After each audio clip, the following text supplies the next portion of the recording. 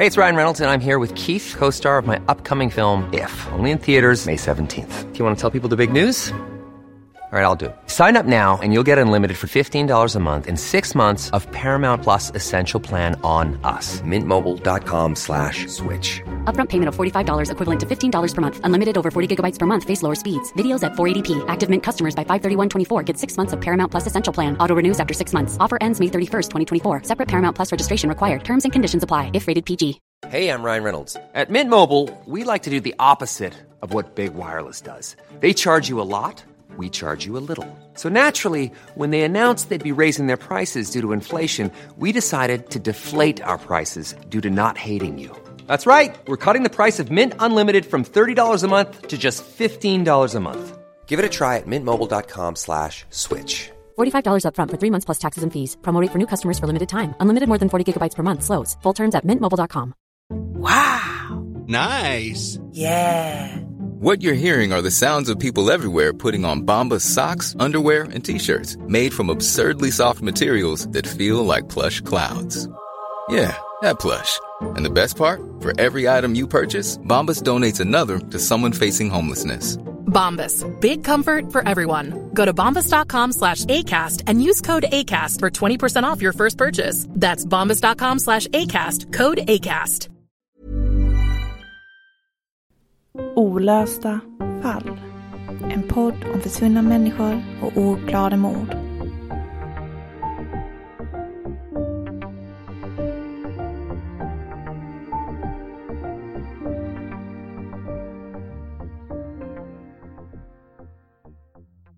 Hej och välkommen till Olösta fall eftersnack.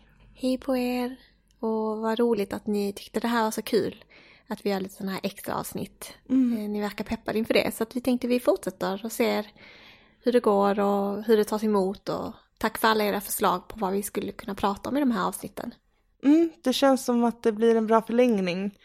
Det är mycket under fallen som vi tänker på, men som inte riktigt kanske platsar i själva berättelsen. Till exempel någonting som vi tänkte beröra idag är det här med att jobba natt. För det är ju en väldigt, väldigt viktig del av mordet på Visby hotell. Hade inte Kristina jobbat natt ensam så hade det här troligtvis inte skett. Och hade det skett så hade kanske gärningsmännen åkt dit för att det hade funnits något vittne i närheten. Man är ganska utsatt när man jobbar natt. Ja, precis. Har du jobbat natt någon gång, Sofie? Nej, jag har inte jobbat natt, men jag har jobbat kvällar och stängningar. Och där vet jag att man hade väktare under natten. Det kunde vara så till exempel att någon skulle ringa ett samtal till Kina, eller det är ju man helt enkelt behövde vara på jobbet på nattetid. Men då var det liksom alltid väktare i rörelse. Jag undrar om det är så på de flesta ställen nu för tiden. Det här var ändå 1996. Jag tänker att hotell idag kanske har väktare som rör sig. Är det någon som jobbar natt på hotell, så skriv gärna i eftersnacksgruppen. Vi vill gärna veta. Hur ser det ut idag? Ja, vi kan ju starta en liten tråd om just nattarbete och tankar kring det. För jag tycker att det är en viktig aspekt att beröra i det här avsnittet.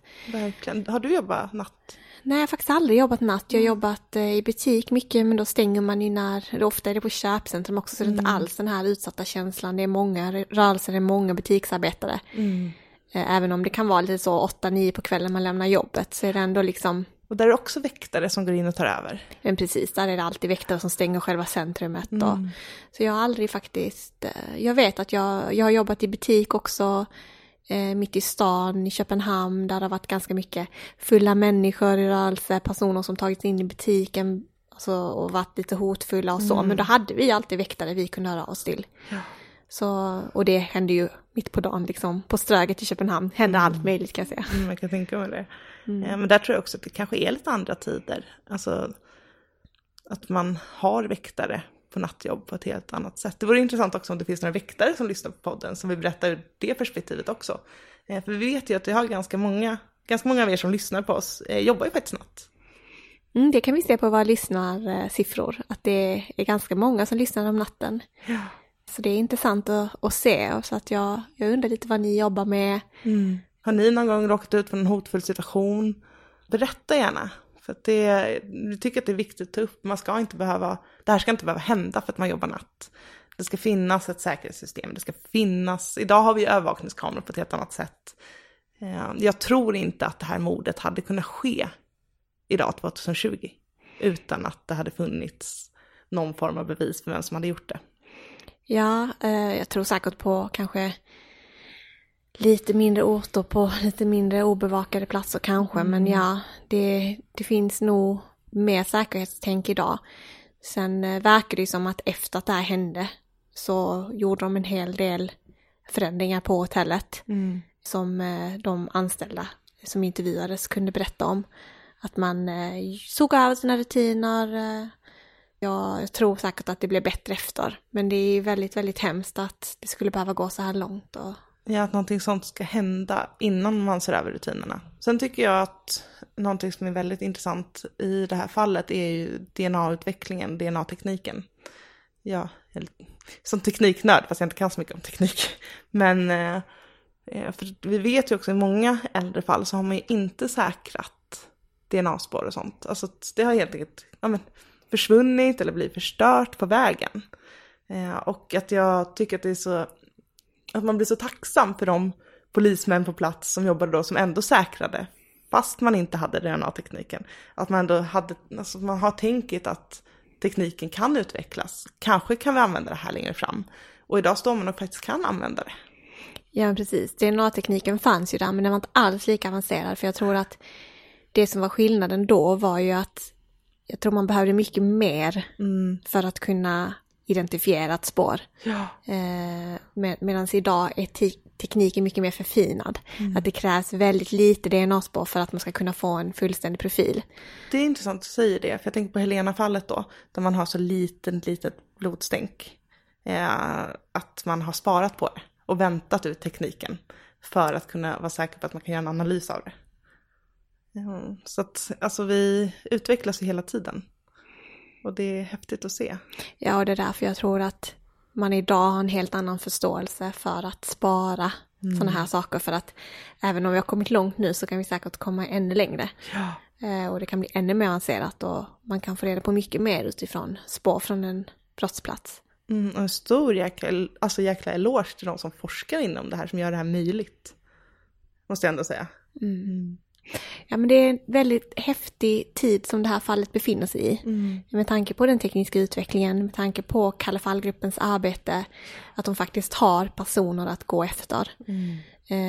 Att föra dem vidare i utredningen. Och jag tror och hoppas att det här kan bli löst. Jag är ganska hoppfull när det gäller det här fallet, att vi kommer få veta i alla fall vem den här DNA-profilen tillhör. Sen om det är mördaren, det är ju nästa att man ska kunna fälla en person i domstol också. Att all teknisk bevisning räcker. Jag tänker det är ganska många år som gärningsman också att gå omkring med en sån här skuld, tänker jag. Vi var ju inne lite på diskussionen i avsnittet om dubbelmord i Linköping. Det känns lite som att det här är har samma möjlighet, att vi är lite där. Och skulle man se det perspektivet så kanske personen faktiskt fortfarande befinner sig på Gotland, vad vet vi? Och så tycker jag den här Volvon är lite märklig. Jag kan inte släppa den heller. Vad tror du? Tror du att det var ett spontant inbrott? Jag tror att det var en person som antingen har jobbat på hotellet så att den vet om var kassaskåpet finns. Precis som vi sa i avsnittet, så det är nästan labyrintliknande gångar där inne. Man hittar inte det så lätt som de här gärningsmännen gjorde utan att ha den kännedomen. Det kanske var en person som har jobbat där för många år sedan. Eller någon som kanske har varit tillsammans med någon som har jobbat där, som har varit där inne och hämtat någon. Alltså, det behöver inte vara någon heller som är anställd på hotellet. Det kan vara någon som blivit varit en byggarbetare eller en städare, alltså som är liksom inhyrd. Så.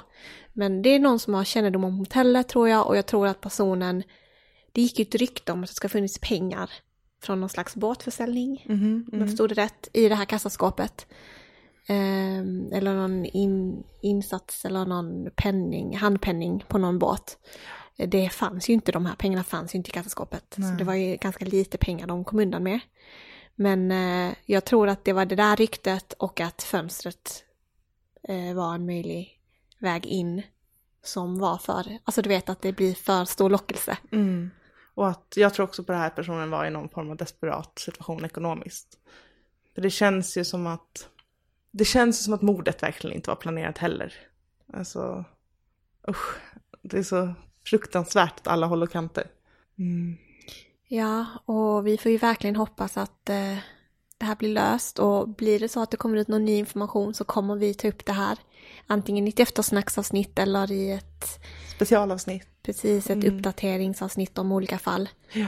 Och vi kommer även skriva om det på våra sociala medier såklart. Så följ oss där. Det är spännande utveckling vi befinner oss i, och det här är nog inte det enda fallet som har en chans att bli löst av de fall som vi har tagit upp inom ganska snar framtid med tanke på hur utvecklingen går. Ja, verkligen. Jag är så grymt imponerad av de här kalla fallgrupperna. Det är liksom, wow, vilket jobb de gör. Sen har vi ju andra fall som kanske inte blir lösta på grund av till exempel vittnen som är rädda och så vidare. Och det kommer vi prata lite mer om i nästa veckas avsnitt, där vi faktiskt har ett intervjuavsnitt. Så det får ni inte missa. Det blir lite annan vinkel på det. Och ett fall i Stockholm som berört oss väldigt mycket. Ja. För nu är det ju bara 2 fall kvar för den här säsongen. Ja, vi börjar närma oss slutet på säsong 6 nu. Ja, och det känns... Den här säsongen har det varit väldigt mycket den här säsongen, tycker jag. Att vi har tagit upp ganska stora fall. Så det känns bra att ha den här intervjun som är ett fall där det verkligen behövs uppmärksammas mer. Lite tillbaka till liksom... Jag vet inte. Varför vi gör det här. Ja. Att det är så härligt att få lägga den energin och tiden på fall som inte blivit så uppmärksammade. Och vi hoppas att vi får till ännu mer sådana liksom avsnitt i nästa säsong. Och är det så att ni har några tips som ni redan nu känner att det här vill vi jättegärna att ni tar upp i säsong 7, eller att du kanske, nu var det tuta här utanför. Vi bjuder på det för det eftersnack. Här har vi för övrigt ganska många Volvos utan ljuddämpare som kör också. I det provisoriska studion, alla vardagsrum. Men kom gärna med tips redan nu eller efterlängtade avsnitt. Ja, men gör det. Och jag kan också kort berätta om vad sista avsnittet i säsongen kommer handla om, utan att säga vilket det är. Men det kommer vara ett försvinnande. Det är ett fall som man potentiellt kan tänka sig att personen kanske har försvunnit frivilligt. Så det är ett väldigt intressant fall, och jag får tillgång faktiskt till polisutredningen i det fallet. Så det är ett ganska gammalt fall, men väldigt intressant. Så det blir intressant att ta upp som det sista avsnittet i den här säsongen. Som grande finale. Men vi är inte riktigt där än. Ni har faktiskt 2 hela avsnitt kvar innan vi tar paus. Och just nu är det ganska mycket. Vi jobbar typ dubbelt, känns som. Med flera fall samtidigt. Klipper flera fall samtidigt och sen klipper vi eftersnack. Och du jobbar heltid på ditt jobb just nu. Du brukar jobba deltid. Så att just nu har vi ganska mycket att göra, kan man säga. Det har varit en väldigt intensiv höst, så det ska bli skönt med lite paus också. Ja, att hinna sätta sig ner och påbörja säsong 7 i lugn och ro och sätta sig in i helt enkelt nästa säsong utan att känna den här tidspressen. Vi älskar ju det vi gör, men vi är också människor och det kan bli väldigt, väldigt mycket ibland, väldigt stressigt. Ja, men precis. Så att även om ni saknar oss under våra säsongsuppehåll så är det viktigt att vi också hinner andas. Ja, och tack för att ni är så trogna lyssnare, att ni kommer tillbaka och att ni tipsar om fall, och för att ni gärna vill hänga med på den här resan som vi gör tillsammans med den här podden. Det är 2 år nu vi håller på med det här. Det är helt galet. Gud ja, det händer mycket. Och mer kommer hända, tänker jag. Så. Nu är det onsdag när vi spelar in det här. Det är söndag nu när ni lyssnar. Eller när vi släpper det här i alla fall. Ni kanske lyssnar på det på måndag, vad vet jag. Men det betyder att november är nära också. Den här sommaren bara swoosh, och hösten också. Och vi vill bara önska er då en fantastisk vecka. Och som sagt, tack för att ni lyssnat på den här veckans avsnitt, och vi hörs. Ja, på torsdag hör ni från oss igen. Ja, ta hand om varandra. Hejdå! Hejdå! Men innan ni stänger av så lovade ju vi faktiskt att vi skulle spela upp den här trailern som vi gjorde inför säsong 1. Som hade så fruktansvärt dåligt ljud och där vi pratar så fruktansvärt långsamt. Skamkudden på, jag kommer hålla för öronen, men här kommer den. Alla har vi säkert sett en sån affisch på stan. Ni vet, med en främlings ansikte och stora feta bokstäver som direkt fångar ens uppmärksamhet. Försvunnen. Morgonen till söndagen den 24 juli 1994 hittas en kropp på Östra kyrkogården i Göteborg. Kroppen är avklädd och kläderna hittas i ett närliggande buskage. Det är en ung kvinna och det bekräftas snabbt att hon blivit strypt till döds. Ett brutalt mord som nu, 24 år senare, fortfarande är ett olöst fall. Maktlöshet. Jag tror det ligger nära till hands om man ska försöka förstå. Tänk när man letat överallt och klistrat upp de där affischerna precis överallt och ändå ingen ny ledtråd. Ingen vet någonting. Den du älskar är som uppslukad av jorden och du är lämnad kvar utan svar. Vartannat avsnitt kommer tillägnas ett olöst brott av något slag och vartannat kommer tillägnas en försvunnen person. Allt för att sprida denna viktiga information till så många som möjligt och förhoppningsvis nå fram till den där personen som kanske inte är medveten om att det som den har sett är viktigt för någon annan. Vad gör man som anhörig när den som berövat den närstående livet fortfarande går fri? Jag kan inte ens föreställa mig den sorg man som anhörig känner vid en sådan förlust. Den ilska gentemot en människa som skapat så mycket smärta och sorg. I podcasten Olösta fall kommer vi att ta upp det fall vars frågor fortfarande inte fått några svar. Kanske finns det ett vittne där ute som sett eller hört någonting. Patriks affisch har rubriken Saknad missing. Den går att ladda ner på hemsidan hittapatrik.blogg.se som hans föräldrar Carina och Jörgen har skapat. Vi bor själva i Malmö och jag minns tydligt när nyheten om Patriks försvinnande blev en stor nyhet i kvällspressen. När anhöriga till försvunna personer intervjuas och visas på nyheterna så säger de ibland att de bara vill få svar. Att de tror att någon måste veta någonting. Och jag tror på det där. I de allra flesta fall så måste någon ha sett personen den dagen. Mitt namn är Nathalie Seov. Och mitt namn är Sofie Nublin. I podcasten Olösta fall kommer vi att göra en djupdykning i dessa olösta mysterium. Någon måste ha sett någonting. Kanske personen inte vet att det den har sett är viktigt. Kanske vittnet aldrig har sett den där affischen om den försvunna personen. Kanske vittnet inte vet om att det är ett vittne. Vi behöver prata mer om försvunna personer. De får inte lov att falla in i glömskan.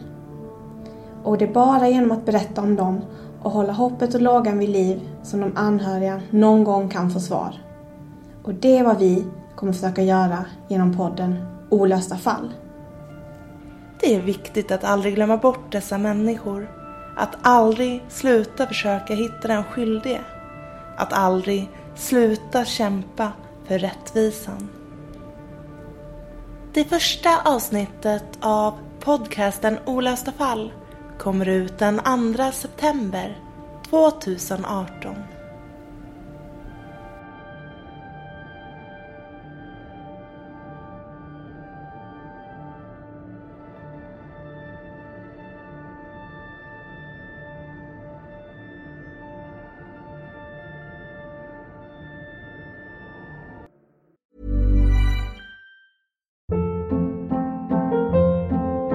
Hold up. What was that? Boring. No flavor. That was as bad as those leftovers you ate all week. Keke Palmer here, and it's time to say hello to something fresh and guilt-free. Hello Fresh. Jazz up dinner with pecan-crusted chicken or garlic butter shrimp scampi. Now that's music to my mouth. Hello Fresh. Let's get this dinner party started. Discover all the delicious possibilities at hellofresh.com. Imagine the softest sheets you've ever felt. Now imagine them getting even softer over time. That's what you'll feel with Boll & Branch's organic cotton sheets. In a recent customer survey, 96% replied that Boll & Branch sheets get softer with every wash. Start getting your best night's sleep in these sheets that get softer and softer for years to come. Try their sheets with a 30-night guarantee. Plus, get 15% off your first order at bollandbranch.com. Code BUTTERY. Exclusions apply. See site for details. Hi, I'm Daniel, founder of Pretty Litter. Did you know cats tend to hide symptoms of sickness and pain? I learned this the hard way after losing my cat, Gingy. So I created Pretty Litter, a health monitoring litter that helps detect early signs of illness by changing colors, saving you money and potentially your cat's life. Pretty Litter is veterinarian developed, and it's the easiest way to keep tabs on your fur baby's health right at home. Go to prettylitter.com and use code ACAST for 20% off your first order and a free cat toy. Terms and conditions apply. See site for details.